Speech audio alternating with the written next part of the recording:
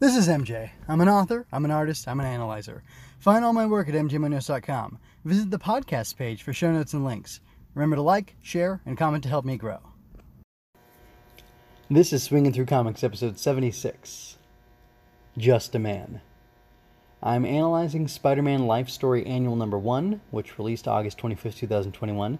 The writer is Chip Zdarsky, the penciler is Mark Bagley, the inker is Andrew Hennessy, the color artist is Matt Milla, or Mia, I'm not sure the pronunciation. Is that Italian or Spanish? The letterer is Travis Lanham, and the cover art was done by Chip Zdarsky. So, jumping right into the negative thing, this issue, Peter Parker 1978 looked a little weird. I like the costume, it's cool, but I think there's 2 pages. On the first page, he looks okay. On the second page, I don't know if it's because Bagley's pulling out on him, or maybe it's the inking, I'm not sure how that goes. But he looks a little weird. He almost looks, and he should look a little bit older, but I don't know how much older. Because it's 62 to 78, that's 16 years, so he's 31. I just don't know that he looks like a 31-year-old guy. I can't tell if he looks a little bit too old or a little bit too young, or maybe Peter Parker is just a good-looking guy and it sticks for a long time, and then he eventually turns into an old man. I'm not sure. But, yeah, it was a little, something felt wrong about his face. I like his posture and stuff, and I guess, yeah, the scraggly beard thing, too. Something about his mouth while he's on the phone in the panel above, where he's telling Jonah, you're crazy, let it go, he's just a man, that kind of stuff.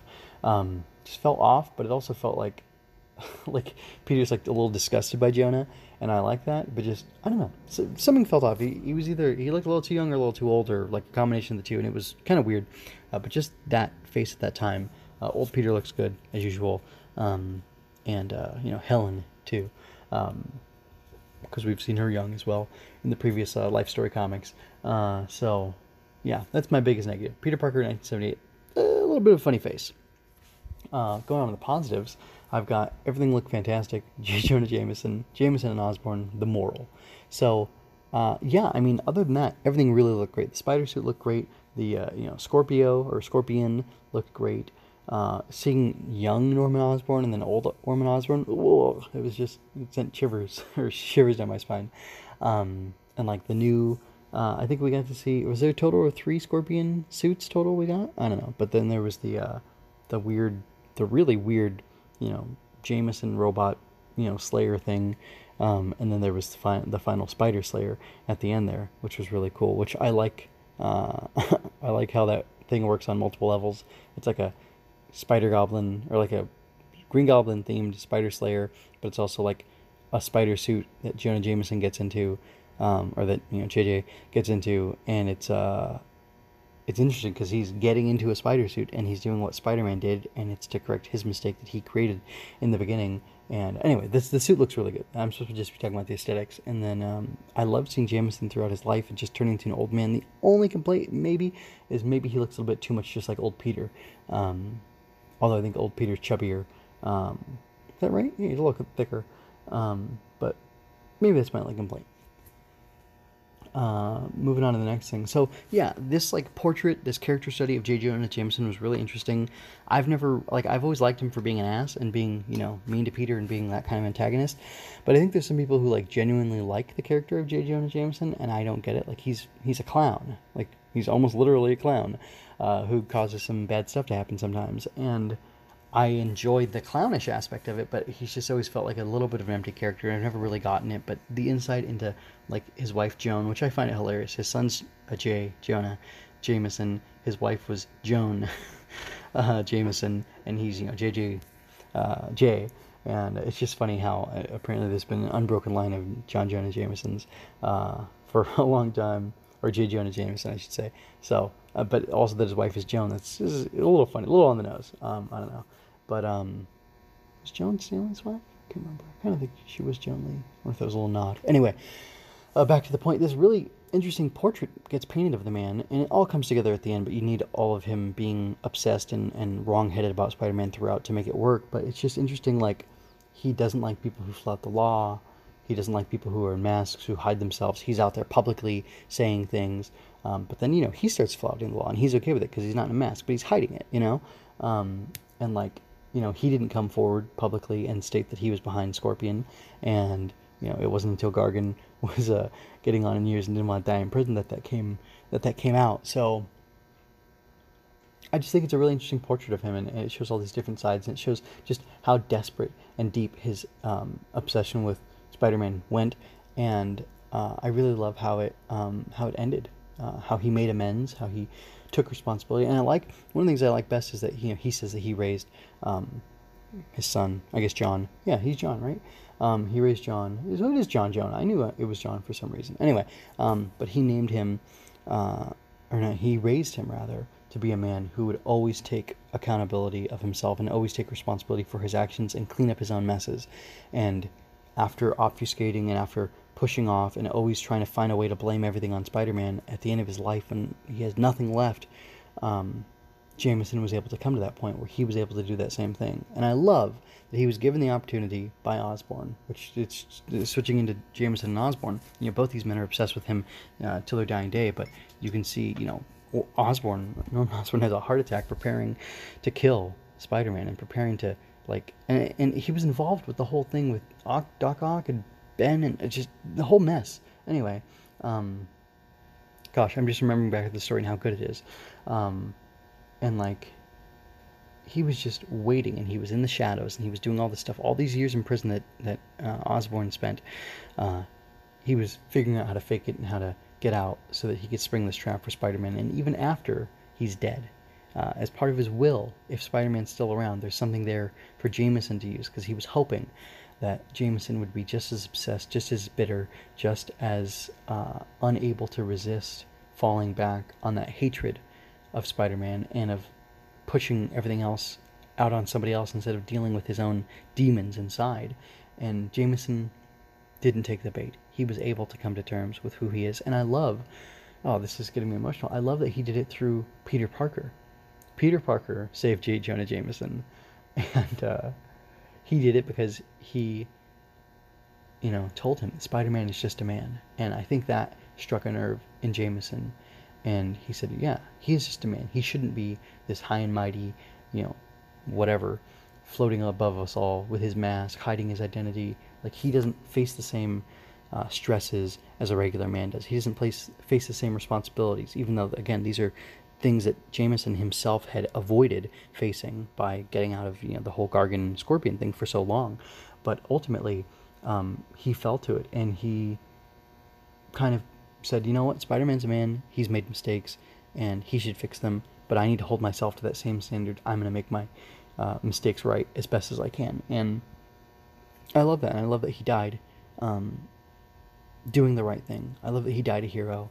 I love that he was able to turn that around, and he was able to let go, and that, like I said, the loss of Peter Parker was something that Jameson thought he could commiserate on him with, and that he could just use it. And I love Peter's line, something like you can't even be a human being, you can't even be decent. It's just all about your vendetta against Spider-Man. That's why you're reaching out to me. It's not because you are sorry for me because my wife is dead.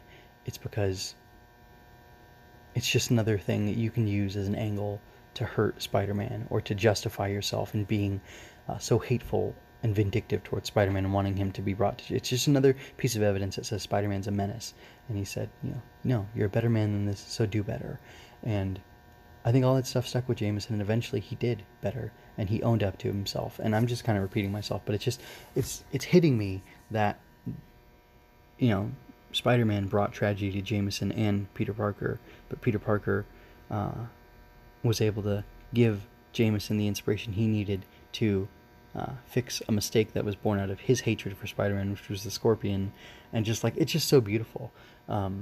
It really has this back and forth, the books are having, the books and the stories are having this conversation with each other, and they're talking about this obsession and letting go of that hate. And I don't know, I'm thinking about how at the end of a life story it's revealed that Peter, his dream, in his final dream that he has before he goes up to the spaceship and whatever, he dreams that he saves Uncle Ben, and that it's at the end of his life he's finally been able to give Like at the end of Peter's life, he's finally been able to forgive Spider-Man for what he did, or forgive himself for what he did, or what he failed to do, just like Jameson's able to forgive Spider-Man and make his apology make things right for what he screwed up. And I think it's just so beautiful. I think there's really a well, my next thing is the moral. The moral is about letting go of the hate and um, maybe not just letting go of the hate, but actively working to solve the problem. Like you can roast in your own juices, you can stew over something that makes you emotional, makes you angry, makes you sad. You can just dwell on that, or you can take action. And I think there's a moral here about working through your problems yourself, and maybe with help from others, because Gwen was there with Jameson and the others. Um, but like you can work through your problems. You can sit there inactively, so to speak, and work through the problems on your own. But like beyond that, you need to take action in the world to make things good, to make things the way they should be, to make things better, to leave the world a better place. As a callback to another Spider-Man life story analysis and title of a review that I did. And that's really beautiful because even though you're just a man, even though you're just a woman, even though you're just a kid, you do have the power to affect the world. You do have the power to change things for the worse or for the better, and the choice is up to you. So, real quick to close out, I have some reflections and thoughts and questions that were sparked by this comic. First one is, does Triple J ever suffer the consequences of his crimes in the comics? I don't know. I haven't looked into it. I'm sure somebody knows, and they could tell me maybe, and I could look that up myself. But it's interesting that it never seems to happen. Maybe socially, he becomes a pariah or whatever for a while, but I would imagine that has to go away over the decades. So, next question. Does Helen have a point that superheroes are a beacon for sorrow? Is that true in the stories or just metatextually? Because, yeah, obviously, if you have somebody who's the main character or something, everybody around them has to be affected by it eventually. And, is that a real thing or not? Are you, everyone's the hero of their own story, right? So are you a beacon for sorrow for people in your own lives? I don't know about that. It's probably more of a metatextual thing, but just something I was thinking about. And then, did this change the way you see J. Jonah Jameson? And would you like to see more Spider-Man life story annuals like this? I'm going to say yes. It changed the way I see Jonah, or Jameson, and it's a big deal. It really makes me connect to his character and feel for him a lot, and just perceive him in a really great way that I've never been able to before. And I would love to see more Spider-Man life story annuals like this. Have Peter show up for a couple of pages, Spider-Man show up for a page or two, and the rest of it can be devoted to somebody working out, who they are, just giving a character study, a portrait of this fictional character. I think it's really fascinating because it can address so many things. Like I was thinking about, Jonah's talking about how he's all about the truth and how he'd become obsessed and how he was deluded. I mean, it makes me think of like Trump derangement syndrome. It makes me think of, people who are just politically losing their minds over things, and like, you can live your life. You can live your life despite the fact that other people over there are doing things that you don't like. I think that's a really important lesson. I think you can see those sorts of things through stories like this. And like, I don't know where Zdarsky is politically. He could be, he could have TDS, but like, it doesn't matter because he's still writing a story that has a point that is the antidote for that. If you take it to heart and listen to it, you can just still live your life and do the best you can do for those around you and for yourself, and not care who's in a Oval Office. And I think that's what you should do. But anyway, really got to close this out. This is a very strong recommend, even without having just if you've seen like the movies or the TV show, or at least the '90s show. I don't know what the other ones, how they deal with Jameson. Yeah, it's worthwhile. It's a very worthwhile story. I almost think it's so well written that you don't even need all the context. Like they set you up. They tell you about Gargan. They show you the the weird robot with the tentacles or whatever. They show you these things, and it just works itself out. I think really beautifully. And yeah, anybody could read this. I'm gonna give the art a 5 out of 5 and the story a 5 out of 5. Even though I had that quibble with the Pete looking kind of weird in the 70s or 78 or whatever that was. I could I can forgive that. And honestly, old Pete at Jonah's funeral, like right before or right after, I'm not sure, 9/11, 2001, was the same thing. very close to. Oh man, I didn't even pick up on that, did I? I didn't pick up on Jonah's release date. I'm actually going to go into the comic and look at that real quick. But anyway, I just still thought it was fabulous, even though I said I can quibble with a couple things. Old Peter looked a little rough, but you know, he's older. There should be more lines on his face, so I'm technically okay with that. It's just it kind of threw me for a minute. Just like his shocked face, his surprised face looked a little funny. I'll be honest. So I just want to give it a pass because I enjoyed the book so much, and honestly, the more I enjoy the book, I think the more I'm willing to forgive out of things. So I'm just zooming around real quick to verify. When does Jonah get out? Because that's the year. Okay, that's 95. Man, yeah, he gets out 2001. It doesn't say when, but we know Peter's funeral, or Peter goes to Jameson's funeral, and it's around 9/11 because then there's that picture of him helping. I don't know if it's in the World Trade Center, one of the buildings or not, but he's helping there. So anyway, I'm gonna get all weepy again if I keep talking about that, thinking about that. So I'm gonna stop. Yeah, I'm gonna stop. This is a great book. I loved it, and I hope you. I'd love to hear your perspectives on it, and yeah, I'd love to hear your perspectives on it. Although I do really love Gwen Helen's thing about